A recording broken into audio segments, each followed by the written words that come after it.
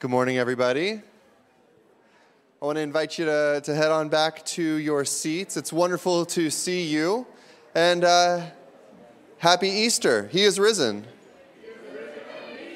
We've been working on that with our kiddos. My oldest son, he's got it. He's got that thing nailed. But man, Soren, he's still on his way. So we'll get there, right, Soren? Yeah, all right. Anyway, happy Easter. My name is Marshall. I am one of the pastors here at the church. If you're new, we just hope that you feel welcome. And you're actually coming on the week where we are finishing a series that we have been in for 7 weeks. For the whole season of Lent, which is the 40 days that lead up to Easter weekend, we have been examining the I am statements of Jesus in the book of John. So all of the different places where Jesus says, I am, and then he describes himself. Because we were seeking to answer the question, not just who does the world say that he is, or even who does the church say that he is, but who does Jesus say that he is? Who is Jesus according to Jesus? And so today we are going to wrap up that series with the final statement of Jesus in the book of John, in John chapter 11, where Jesus says, I am the resurrection and the life. So if you have a Bible with you, go and open it up to John chapter 11. I'd love for you to be able to see it on the page, see that I'm not making anything up. And if you don't have a Bible, you can use one of the pew Bibles that's in front of you, or just Google it, John chapter 11. It should take you there just fine. And here is the big idea of the passage that we are about to read and everything that we are talking about this morning. That Jesus, the Son of God, Jesus has come to redeem your past and bring the hope and the life of the future, what Jesus calls the kingdom of God, into your present. Let me say that again. Jesus has come to redeem your past and to bring the hope and the life of the future into your present. And this is the central claim and the central hope of the Christian life. This is the good news that Jesus came proclaiming to everyone that he encountered and that he is still proclaiming to each one of us in this room today. Whether you are a lifelong Christian and you've been in church since the day that you were born, or maybe you are somebody who is new to faith, or maybe you're somebody who wouldn't even consider yourself to be a Christian at all, and you were dragged here by your wife or your mom or something like that. We're really glad you're here too. And this is the central claim that Jesus would make even to you today. Regardless of where you stand with Jesus, what he is offering to you is to redeem your past and to drag the life of the future into your present reality. Amen?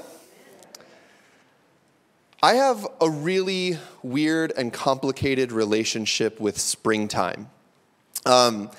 And I don't really understand it because spring is the most amazing time of the year. I grew up here in the Pacific Northwest, and we know that spring is the season of hope.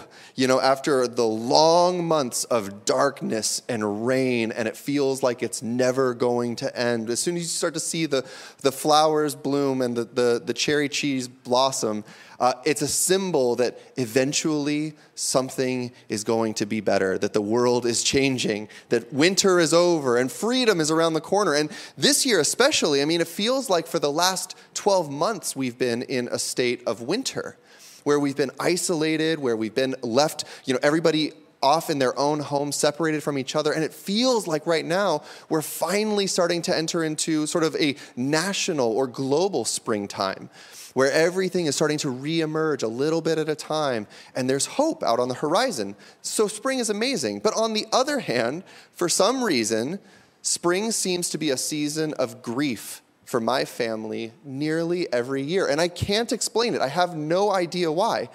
But during the weeks leading up to and right after Easter, for some reason, we just always have a series of tragedies. We've had really awful vacations that have been almost a judgment. It seems like a judgment of God against my wife and I right in the springtime. We've had our child, our oldest son, was hospitalized for a week right after Easter at this time of year. All of our pets that have passed away right around this time. It is so bizarre. And even last weekend, my family had a schedule conflict where we had 2 funerals on the same day that we had to figure out how we were going to navigate that. And within the last 10 days or so, 2 of our family members had been suddenly hospitalized for things that were quite scary, and still we don't really know exactly what was happening there. And then of course this week, some of you might have already heard this, but I was like, you remember Wednesday, how amazing Wednesday was? I went to a restaurant, I met with a friend of mine in Portland. It felt like, oh, we're back. This is so great. And we had this wonderful time together. I get back to my car only to find that somebody had smashed my window and stolen a few $1,000s worth of stuff out of my car. And I was like, springtime. This is spring. And here's the thing. No one in this room is untouched by the real pain of life. And Easter is the collision of these two things. Easter is the collision of death and life, of suffering and of hope, of pain and of healing, of sorrow and of joy. It is on this weekend where we are remembering the fact that what Jesus did was not a peaceful thing. It was a radical, conquering of our greatest enemy. And that is at the heart of the story that we are looking at this morning. So if you have John chapter 11, I'm going to catch you up real quick, and then we're going to begin in verse 17. So Jesus has been traveling all over the area that is surrounding Jerusalem in his ministry. And what he's doing is he's announcing the good news that the kingdom of God is at hand. And then he's demonstrating what that kingdom is like by healing sick people, and by casting out demons and feeding hungry people. He's showing that wherever the presence and power of God goes, that all of the bad things in the world are being undone. And while Jesus is in Jerusalem, he does this thing that to you and I will seem quite petty, but it stirred up a huge controversy. He healed a guy on the wrong day. And this made the religious people, that we call the Pharisees, really angry. And they were so angry, in fact, that they rose up and they were seeking Jesus to kill him. They wanted to stone him to death. And so Jesus, he retreats out to the wilderness areas, to the surrounding villages in the outskirts of Jerusalem to kind of hide out and let things cool down for a bit. And while Jesus is out in these surrounding villages, he receives word that one of his closest friends, a guy named Lazarus, had just fallen severely ill and that it was not looking good for him. And Lazarus has 2 sisters, one named Mary and one named Martha, that we read about in the scripture. And that these sisters send word, and here's what they send, the message that they send to Jesus. They say, Lord, the one that you love is sick. You see, these sisters, they know Jesus. They have seen him heal.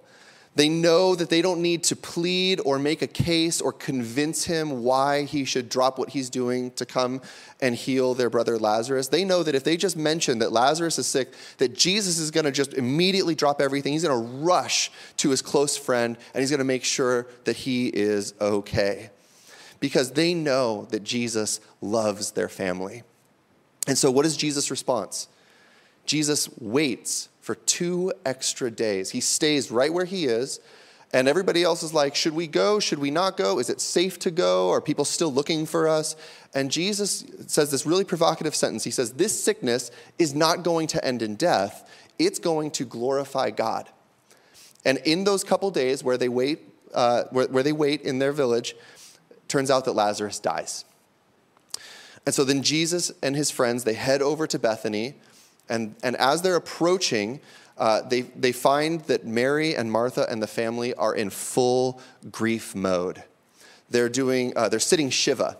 So in the Jewish culture, when somebody passes, the immediate family and friends, they just sit together in the grief for days or even weeks. In some traditions, it's 7 days. For some traditions, it's 30 days. So these women are sitting Shiva in their home. And as Jesus approaches, Martha, she rushes out to meet him and to talk to him. And here is what we see beginning in verse 21.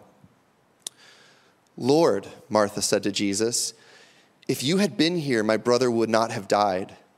But I know that even now God will give you whatever you ask.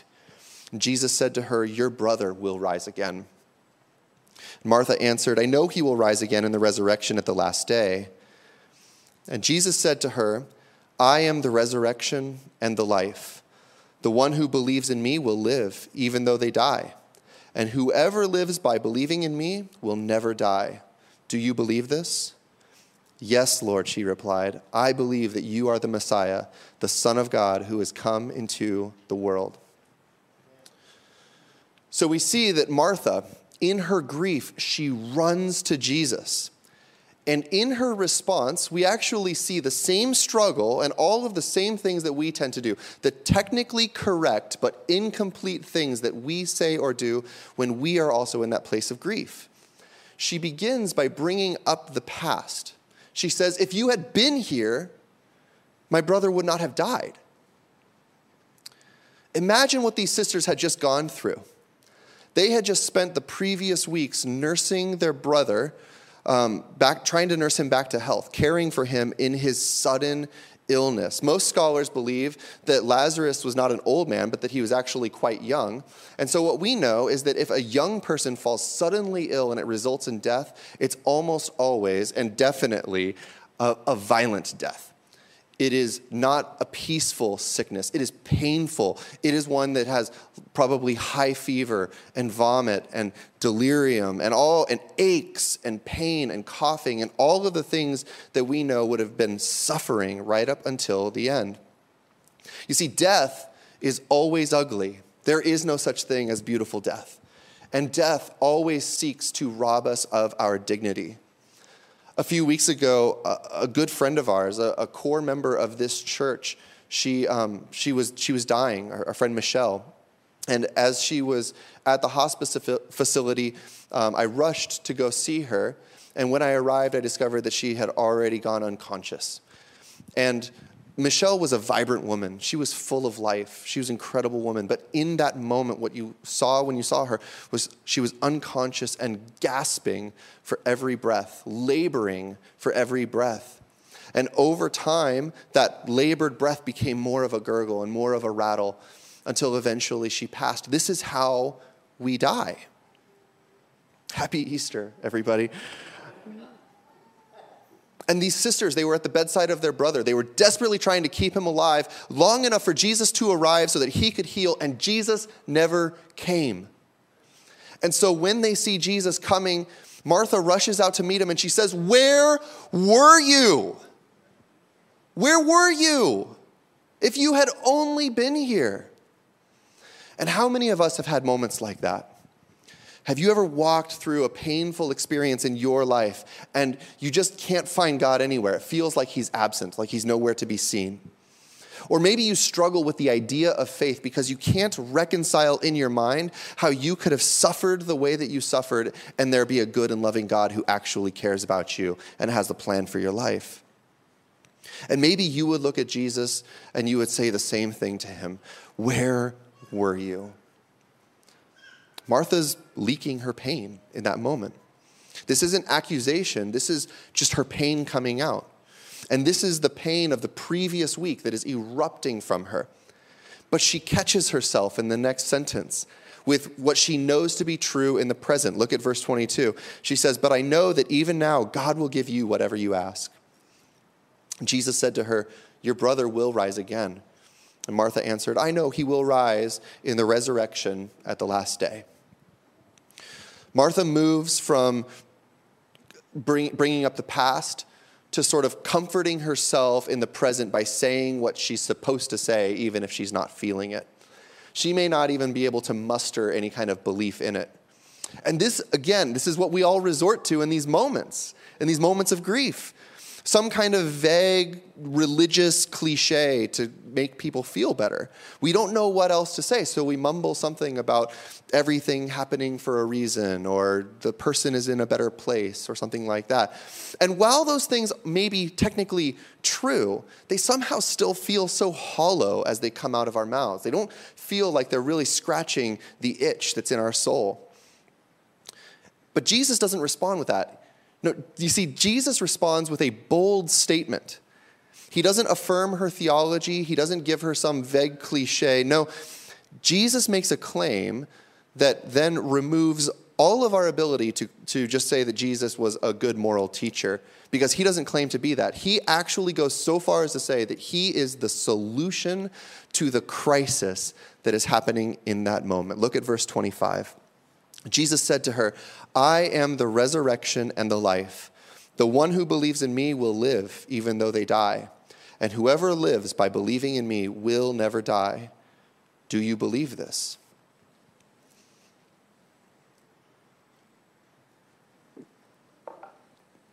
Jesus doesn't just point to a solution.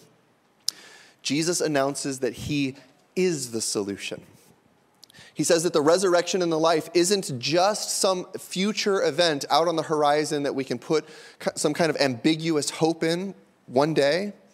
He's not just saying that resurrection will one day happen, so don't worry about the pain you're feeling now. Jesus looks Martha right in the eye, and he says the resurrection is standing right in front of you, and it's available today. You see, Jesus is the solution to the pain of her past, the weakness of her present faith, and the ambiguity of her future hope. He says, I am the resurrection and the life. And then to prove that these are not just empty words, look what Jesus does next. Skip all the way down to verse 38. We're going to skip a huge chunk of this story. Jesus, once more deeply moved, came to the tomb. It was a cave with a stone laid across the entrance. Take away the stone, he said. But Lord, said Martha, the sister of the dead man, by this time there is a bad odor, for he has been in there for 4 days. If you read that in the King James Version, by the way, the word that's used is stinketh. It stinketh. Little tidbit for you. And then Jesus said, did I not tell you that if you believe, you will see the glory of God? Now, real quick, before we jump to the next slide, consider what's happening right here. Jesus says that he's the resurrection of the life, that he's going to fix the problem. He's the solution. He comes up, he says, okay, get that stone out of the way. I'm about to do something amazing. And Martha, who had just moments before been saying to Jesus, I totally trust you. I believe in you. I believe that God loves you and that you're his son. I believe that you're the Messiah. I believe that anything that you ask Jesus, God will do for you. And so Jesus is like, awesome. Get that stone out of the way. And she's like, whoa, Jesus, like, come on, be reasonable here. Like, it's going to smell pretty terrible. And Jesus confronts her lack of belief by saying that if you want to see the glory of God, all you need to do is believe. And he's not accusing her in this moment. He's just revealing ever so gently the fragility, the frailty, the weakness of her faith. And he's not condemning her. He's pointing out the fact that all that she had were these platitudes, but he's about to show the power behind the words that she was uttering all along. Let's keep going. So they took away the stone, and then Jesus looked up and said, Father, I thank you that you have heard me, and I knew that you always hear me, but I said this for the benefit of the people standing here, that they may believe that you have sent me. When he said this, Jesus called out in a loud voice, Lazarus, come out. And the dead man came out, his hands and feet wrapped with strips of linen and a cloth around his face. And Jesus said to them, take off the grave clothes and let him go. And all in an instant, the pain of the previous weeks that they had just walked through, all of the doubt, all of the questions, all of the fears that they had were undone. They all unraveled as Mary and Martha's brother walks out of a tomb. And when these women had nothing left to cling to except vague religious platitudes that their brother is in a better place or that they'll meet again someday, the solution that they were longing for was standing right in front of them. They had been hoping in a future resurrection because that's all they had left. But the resurrection and the life stood right there with them, and he loved them. And you see, this is what Jesus had been doing for his entire ministry. Everywhere that Jesus went, he would announce a religious statement, and then he would show what that religious statement actually meant in our real lives.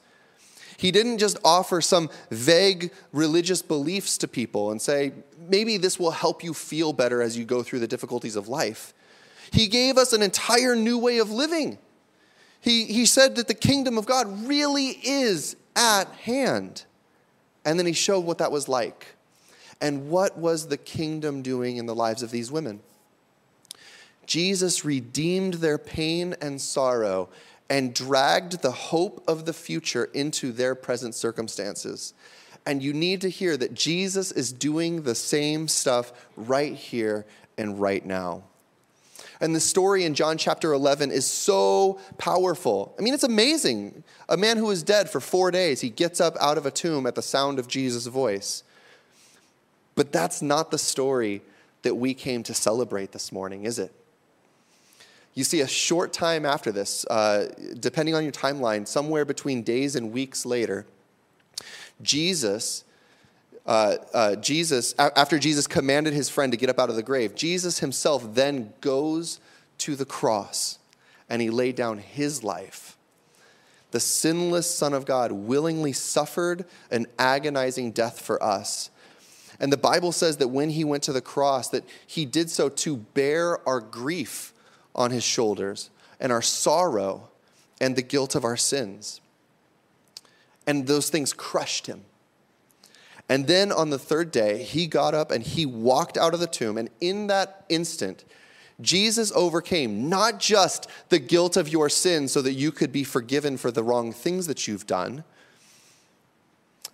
not just the pain or your sorrow, that at the cross, Jesus defeated death itself, so that those who put their trust in him can experience a whole new life with him. And he did this for all of us. You see, the story that we just read, Jesus is redeeming your past. No matter what's in your closet, whether you've experienced horrific abuse and have been mistreated in ways that make you shudder even to remember, or if you've done some stuff that you think would disqualify you from ever being able to be loved by God or anyone else, Jesus' work on the cross brings forgiveness and healing. And when you put your faith in Jesus, all of those things in the past, all of the things that have been done to you and the things that you have done, those things are nailed with him on that cross. And the old life that you once lived, the life of pain and sorrow and suffering, the life of guilt and shame, the life of bitterness, all of that is put to death so that you could be resurrected with Jesus into a new life with him in his kingdom. That's what it means to be born again. That's what we're talking about when we say Christians are born again. It's a whole new life. And Jesus not only redeems our past, but he also breaks down all of the vague religious platitudes or lukewarm faith that we may find ourselves resorting to because we don't really know what else to cling to in this life. And he comes and he reveals that this has never been about religion. It's never been about vague truisms. It's always been about relationship with him. It's always been about a life of power with Jesus. You may know a whole series of religious truisms, but Jesus says to look up and behold that he alone is your salvation. And he invites us beyond bumper sticker Christianity. Sorry, Siri has some questions. Oh, man.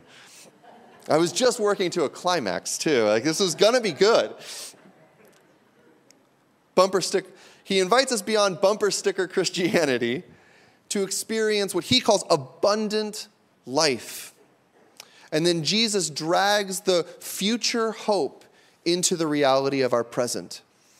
And he shows us that the eternal life that we all long for is not just some vague future thing after we die. It's not some heavenly dwelling way off in the distance. But that Jesus defines eternal life for us by saying that eternal life is knowing God and living with him. On Friday afternoon before our Good Friday service, Good Friday is the day that Jesus died on the cross, we had a service, and before that I went for a walk just to clear my head and to pray and just to even reflect a little bit on the meaning of the day, what Jesus did for me to save me from my sin. And as I was walking along, I was struck not only by the fact that Jesus was willing to forgive just so much sin that's in my life, but I was also struck by the reality of what he has saved me from. Like, who would I have become if Jesus didn't intervene in my life? Have you ever asked yourself the question, who would I be if Jesus didn't step in my life when he did? Now, I know myself well enough to know that it probably wouldn't be the best life without Jesus. Based on what I know of myself and of my family history, I could easily have veered into all kinds of evil in my life. I know if I'm struggling right now with the Holy Spirit living inside of me, how much more would I struggle without him? And I think that it's important for us to reflect regularly on how Jesus not only saves us from our past, but he sets us on an entirely new trajectory. When I surrendered my life to the Lord, my life's trajectory changed. He gave me a new future. And I'm still living in a world that is at war, and while I'm not yet who God has designed me to be, as a follower of Jesus, I'm leaning into the future that God has designed for me. He has promised by the power of the Holy Spirit to change me into a new man. And everything in my life has been changed by Jesus. He's daily transforming me into the man that he's called me to be. He's changing how I speak to my friends, or how I work, or how I relate to money, or how I spend time with my neighbors or my family or my parenting. And what he's leading me into is what Jesus calls abundant life. It's a life that is free of the tyranny of addiction. It's a life that is unhidden from the people that I love and I care about. It's a life free of guilt or shame, because everything that would weigh me down has already been nailed to the cross with Jesus. And this is what Jesus is inviting you to experience today. And if you have been a Christian your whole life, Jesus would say, my mercies are new every morning. Come and receive from me. And if you're new to your faith, Jesus would say, I'm still with you. I'm going to carry you through everything that you face. And if you are not a Christian, Jesus would say, come to me. I'll change your entire life. Let's do it together. Amen?